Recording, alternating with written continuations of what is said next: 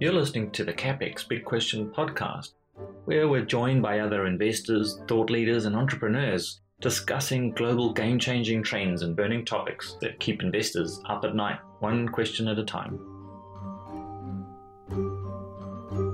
So I recorded a telephone conversation with my friend Grant Williams. I hope you'll enjoy this. Grant, your experience running Real Vision TV has opened your eyes to a whole host of different really interesting characters.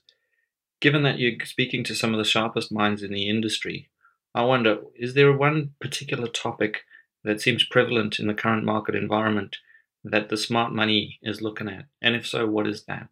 So, Chris, I mean, look, I'm very fortunate in that I do get to travel around in the last sort of 18 months, 2 years, talking to as many smart people as I can as part of Real Vision, and the things that I'm seeing and hearing are really, I mean, I guess they're no surprise in many ways. I mean, people are incredibly generous with their time and incredibly generous with their insight. And I think a lot of that, there's a certain amount of camaraderie in this business. I think when you're in the trenches, everybody knows that everyone knows what it's like, and so you don't mind sharing information.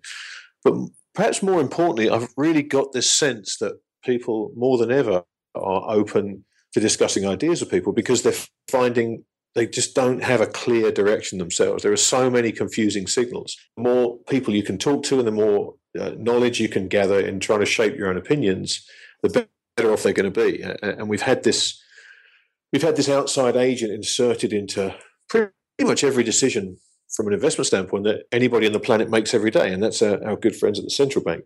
So you kind of get a bit tired of talking about them, but they are a very clear and present danger, and there's something that we have to factor in, as the events last week in Japan only went to prove. So, as I've gone around talking to people, there are a few things that really sort of strike me as being common thinking, which can be dangerous, true, but I'll just run you through a few of them.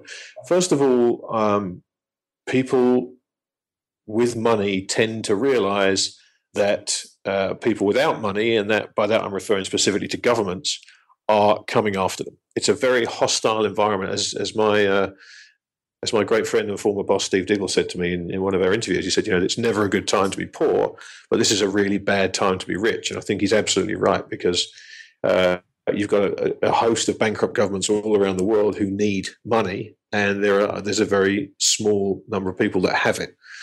So smart, wealthy people understand that governments are coming for them. And they're trying to make things difficult. They're going to get grabby. They're going to raise taxes. They're going to impose capital controls because they have to. I mean, it's a mess they've got themselves into, but they are going to have to, because there is a finite supply of real capital. There's plenty of printed capital, but there's nothing backing that.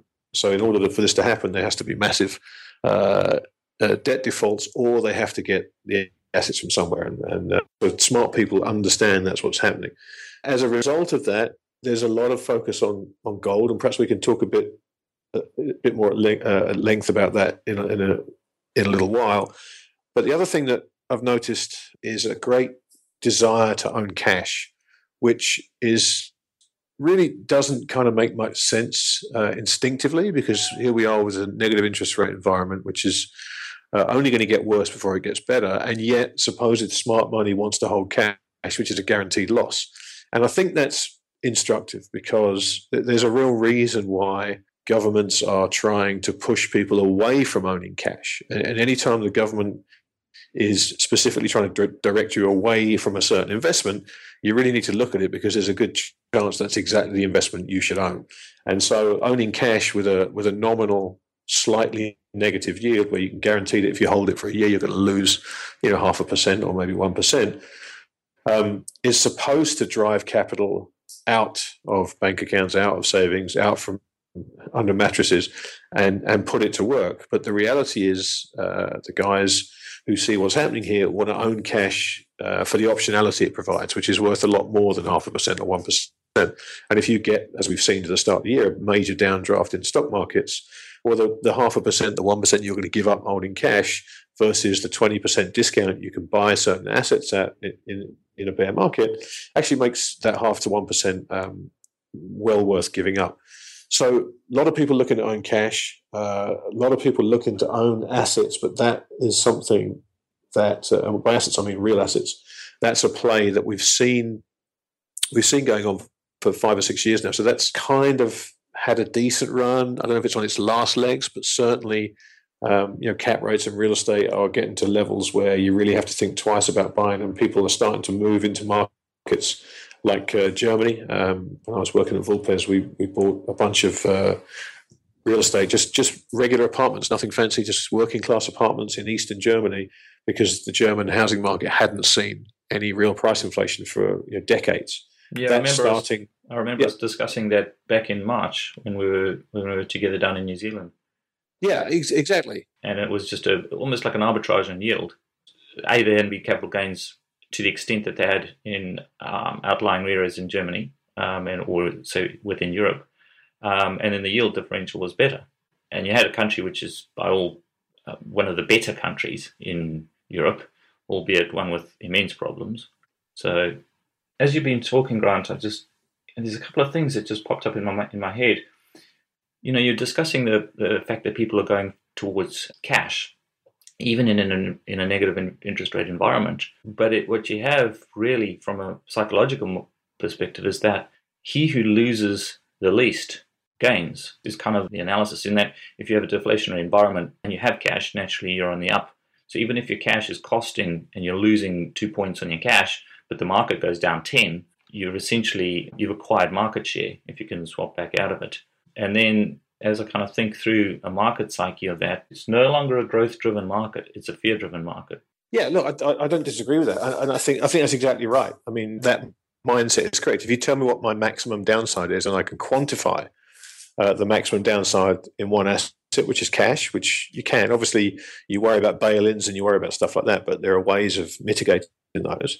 But if you tell me that, okay, if you hold that asset, your maximum downside is X, okay, fine. That's somewhere I can start, and I can start to then work out risk reward of other assets. But that mindset is a difficult one to shift. Once people get into that mindset, and you might go into this thinking, well, if the market falls 10%, I'm going to take my cash that I'm earning negative 0.5% on, and I'm going to put it in the market. But of course, when you go down 10% in a matter of a few days, people decide to hold back, and they're going to wait and see if this thing falls further, which it has done, and now we're seeing a bit of a bounce. But the news flow is decidedly poor at the moment. It's tough to see from a risk reward standpoint why you would want to own markets up here as opposed to cash and the option that they fall further.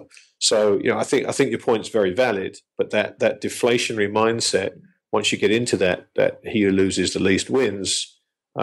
It's a very tough thing to shake. I mean, that's essentially that's a derivative of the mindset that's been the problem for Japan for 25 years now. And that's what they've been trying to shake. And, I was just going to mention Japan. Yeah. It's stunning to me that, look, Grant, if you and I had this discussion 15 years ago, if we just look at the sovereign debt markets, I don't know about you, but I don't think I would have envisaged the situation that we have today. And at the same time, one with the level of complacency that exists.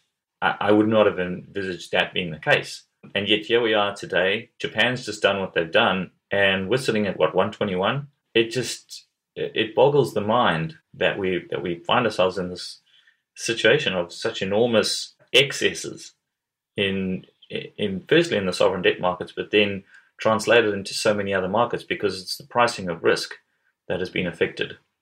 And so literally everything surrounding it gets a different pricing level, because if you're going to value cash, you're valuing it based on different risk parameters. And if you're going to value housing, you're valuing it on different risk parameters. And private equity, venture capital, all of these sectors, if you want, tranches of the capital markets have been affected massively. And the question really is, in my mind, how long does that last?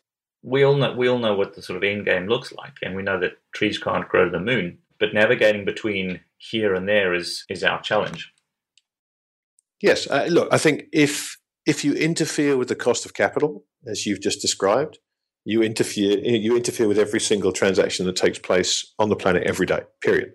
So, of course, every single transaction is either being made under erroneous pretenses, or is being delayed while people think through the ramifications of these interferences. So it's perfectly natural for this to happen, but there are a bunch of cliched sayings that we keep hearing in the last sort of 6-7 years, like kicking the can down the road, this kind of stuff. But the analogy of the boiling frog is probably the most apt one at the moment. When you talk about rates in Japan, you talk about the sovereign bond markets. We haven't just woken up here. We haven't just been dropped in here. This has been an incremental move, and each increment only moves the needle a little bit until at some point this is all going to snap back, and maybe this move by the Japanese to negative interest rates, I think that might be a tipping point of sorts. What was fascinating to me when they made the announcement, you saw the Nikkei fall 900 points. That was the first reaction it made. And it recovered. It bounced and it went up, but it didn't quite regain its high at the beginning of the day. But those instant reactions to moves by governments, there's always a lot of information in those. And so the market's gut instinct was that this was a bad thing, and it fell. And so once the spin doctors got in and the press got in and the media coverage came out and they talked about how this would reflate asset prices, et cetera, okay, it bounced. But the path of least resistance after that announcement was very, very clearly down in a big way. And so it's going to be really interesting this next week, because it's quite possible that move may ultimately fail. And if it does, it's going to force a rethink amongst a lot of policymakers as to the possible benefits of negative interest rates. Now, the Japanese doing that puts pressure on the Chinese, so it really ratchets up this currency war again. There are so many unintended consequences for every decision these guys are making now, and their decisions are getting more and more desperate as time goes by, and they don't get the results they're expecting. Now, anyone who studies real world economics has a pretty good understanding of why they're not getting the results they're not getting. I mean, you don't even need to study economics. If you study history, you understand why they're not getting the results they want to get. But that's not really an impediment to them trying to do more. And I think, as I said, this move by the BOJ last week is one to watch very, very carefully, because if this fails, and again, we saw the yen certainly had a decent move, fell 2% against the dollar. It's a big move for a currency, but it hasn't taken out its previous lows. And so it's going to be very instructive to watch now what happens with the Japanese currency, the Japanese equity market, and the competing currencies around Asia, because the glove has been thrown down again by the Japanese, and markets are going to have to react, and so are other central banks. And the way they react is going to be very important. It's interesting you talk about that, because purely on a technical level, the yen at this point actually looks like it's made a head and shoulders top and should rally, which is counterintuitive to what they're doing. They're trying to destroy the value of the yen, and they're trying to reinflate asset markets. So it's kind of interesting that they've had this monetary policy move, which has failed to do what they anticipated it would do. And then on a pure technical basis, the market wants to buy yen. Again, it's the sort of unintended consequences, and you have so many other factors around the world that you're looking at. I mean, at the end of the day, Grant, if you and I were managing, let's say we're managing a couple of $1 billion, or let's say we're managing, say, $10 billion, and we needed to move a quarter of our portfolio in cash, and we need it settled now. And what do you do? Like, we've got euro, yen, dollar, right? And that's literally it. Without moving the market and without hurting our positions, if we wanted to move it quickly, it's euro, yen, dollar. And that's just it's a beauty pageant of really ugly girls. Well, look, I think the yen, it's interesting. People, I think, are confusing success in devaluing the yen with the strong dollar. And it'd be very interesting to see where the yen would be had the dollar not been quite so strong.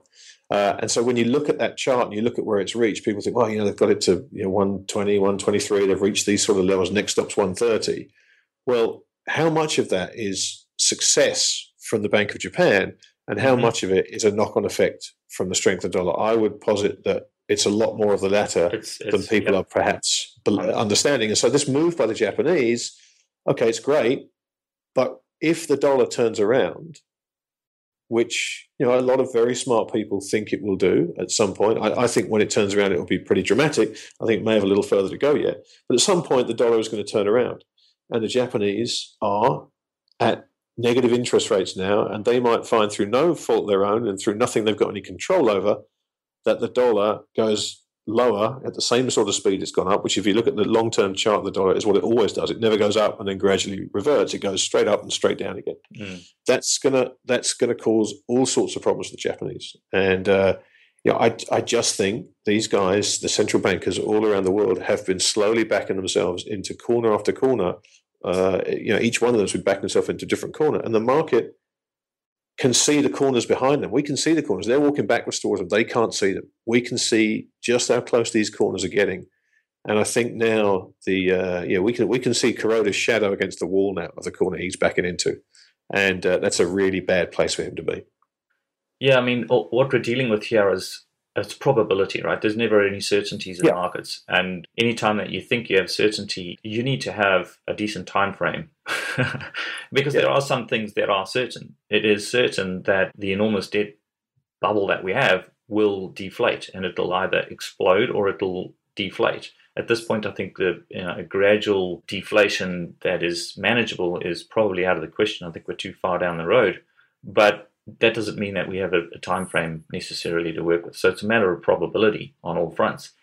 And if we talk about the Japanese, and then you've got the elephant in the room, which is their not so friendly neighbors, the Chinese, and what is taking place there in terms of their credit markets and the massive capital sucking that are coming out of that place. I mean, I was in Hong Kong not so long ago speaking with bankers and trust fund manager guys, and a lot of these guys are completely inundated with demand to structure capital transactions and really just get money out. So if you kind of think through what that means for the Japanese as well, it's this relative issue. Because if the Chinese either let their currency go and let the markets dictate where it settles, or if they gradually manage some sort of devaluation, then on a relative basis, Japan is in a worse off position, and so is South Korea, and so are many of the other Asian partners. And then all of this comes back to a topic that you brought up at the start, which is gold. So gold had this for the last 5 years. We've been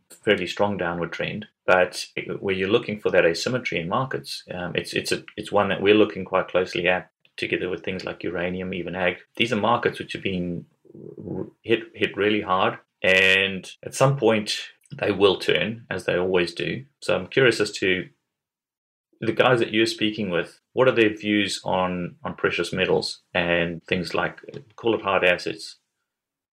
Well, I mean, look, precious metals is something, when you talk about getting confused between imminent and inevitable, precious metals is the poster child for that. I think anyone that does the mental work around it, it's tough to see any reasons why you shouldn't own some gold. I mean, mistakes people make are getting too big in one asset, whether it's gold or whether it's anything else. Getting too big in one asset is always a dangerous thing to do. So there's a lot of people who were so convinced that gold was the right play, and I think they were right. I think everybody should own some gold, but the question with every position is always sizing. It's always getting your position size right so that you can stay in it when you're wrong and you can press the bet when you're right.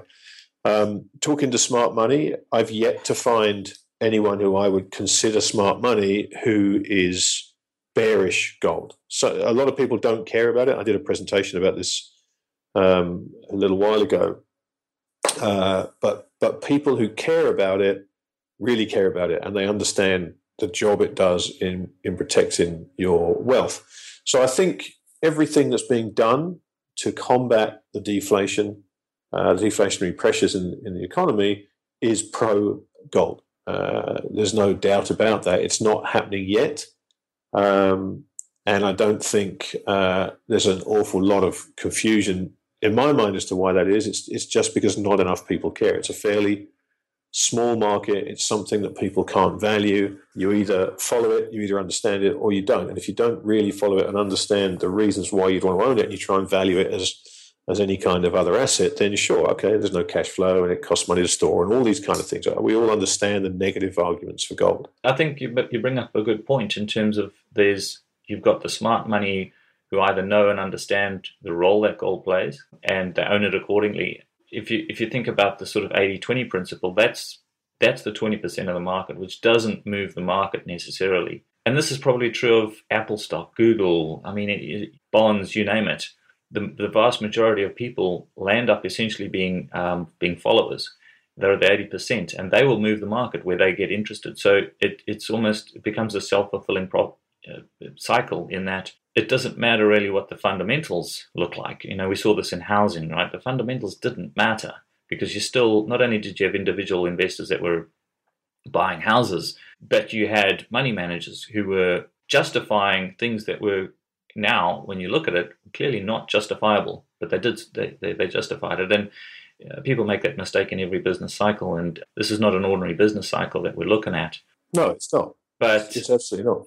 But it's quite easy where you look at the fundamentals of any particular stock. I mean, like we were just recently looking at Royal Dutch Shell, which is one of the largest corporations in the world, and we went out and we were buying 5-year call options on this. With vol was around, I think it was 7% on a 5-year call. I mean, that stock can move 7% in a day.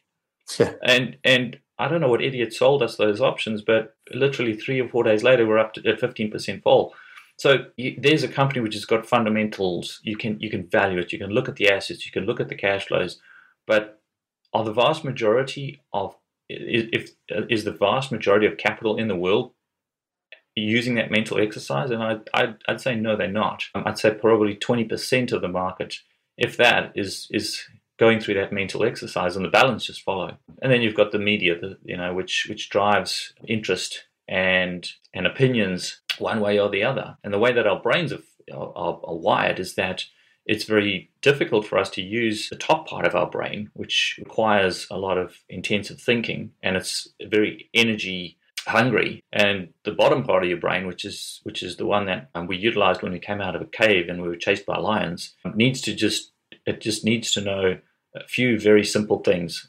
Is it going to hurt me? Do I mate with it? Do I like it? It's a yes or no answer, and that's easy thinking. It doesn't take much mental capacity. It's like stepping into the street and you look around. There's a car coming. I'll go, okay, it's going to kill me. Step out of the street. But it doesn't take a step further of what is the car made of? How does it function? What is the road? There's a machine inside it. What is that? How does it work? That's all higher level thinking. So the vast majority of people don't want to do that. It takes too much energy for your brain. So they go after is it going to hurt me? Is it going to benefit me? And if they see literally a stock going up and they see positive news reports from Jim Cramer screaming at you on television, then that's the answer that they need, which is your lazy brain operating. So I think that you get that's kind of the mental mindset that runs in the markets, and it opens up opportunities, obviously, because it creates massive inefficiencies. And if I look across the markets today, we have these enormous inefficiencies, Grant, which on the one side are truly frightening. But then on the other side, I think to myself, has there been a time in the markets before where we've had such sort of asymmetric opportunities to go the other way? And I'm not sure that that's the case. With this massive distortion of market pricing in all assets, it's created asymmetry in particular areas, which I find intellectually really, really stimulating. I think that from a portfolio structuring perspective, to me, and you can shoot holes in this, it makes a lot more sense for me to go putting the vast majority of my capital into cash or cash equivalents, and then really not bothering about the basic broad markets, and really just going after the sort of 10, 15, 20% of the market that provides these anomalous returns, whether it's the yuan devaluing, whether it's sovereign debt, resource markets that have been decimated. These are the kind of areas which the risk reward doesn't necessarily make sense to me on the positive side. Yeah, I don't disagree with that. I mean, it's interesting you bring up the housing markets when we're talking about gold, because if you think about what happened in 06, 07, going into 08, or 05, 06, going into 07, probably more accurately, we saw a lot of these paper contracts on physical assets, all these mortgages build up, and people were buying more than one home and levering them up. And so you had all these derivatives on underlying assets. And what happened when we ended up getting the crash? We had a massive oversupply of the physical asset. And so the prices collapsed. The debt couldn't sustain it. You had a massive flooding of physical assets onto the market, and the prices fell. Now exactly the opposite is happening with gold. You've got an ever increasing amount of paper contracts on what's a fairly static physical underlying asset, and the gold production goes up probably 1%, maybe 2% a year. It's going to go up less with prices down here because people are just going to stop mining because it's just not economically viable. But the derivatives keep going. So what you saw happen to the housing market because of an oversupply of physical goods, you are going to see in reverse in the gold market because you are going to suddenly have a massive deficit in the physical commodity. And all the people are going to want their contracts to be good, and they're going to want to take possession of the underlying assets, and it's just not going to be there. So, I think you can expect to see a 2008 in reverse in the gold markets once the trigger, whatever it may be, and we just don't know what that trigger is going to be. Every step towards negative rates is another sort of brick in the wall of positivity for gold. We just don't know what that final brick in the wall is going to be. But when it happens, and it will happen, I think it's clear what we're going to see, and that is going to be an enormous amount of people trying to perfect an asset that there are multiple claims on. And obviously only one of those claims is going to be valid. And there's going to be a lot of disappointing people who thought they were protected, who thought they held an asset, who don't. And at that point, what do? Do you pay up to go and get hold of the asset? Do you take your lumps? Do you sue people? I don't know. All I know is when this thing plays out, there's going to be a lot more people wanting gold than can actually physically take possession of it at prices around this sort of level. And that is going to drive the price higher. So, again, it comes back to positioning. If you have the right size position in gold, then and the right entry point, anyone that bought gold in August of 2011 has had a horrendous experience. But it tends not to be the quote unquote, I don't want to be pejorative, but it doesn't tend to be the smart money that buys stuff at market tops.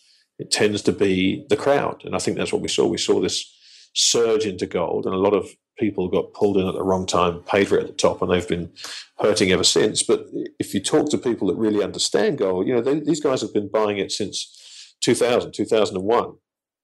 And so their average cost is way below $1,000. So they're not sitting there worried. They're not really stressed about this. It's frustrating. It's kind of confusing. But the people I know who've been buying gold relentlessly for 15 years are just quietly accumulating as much as they can here because they just see that I've got a whole physical asset. I'm averaging my cost, and at some point when all this bad stuff that everybody's talking about comes to pass, I'm going to have the asset I want. And you know what? If it doesn't come to pass, if by some miracle we get out of this, I still have an asset that's money good. The price will be debatable, but I can promise you one price it will never trade at, and that's zero. So, I don't mind holding a percentage of my assets in that.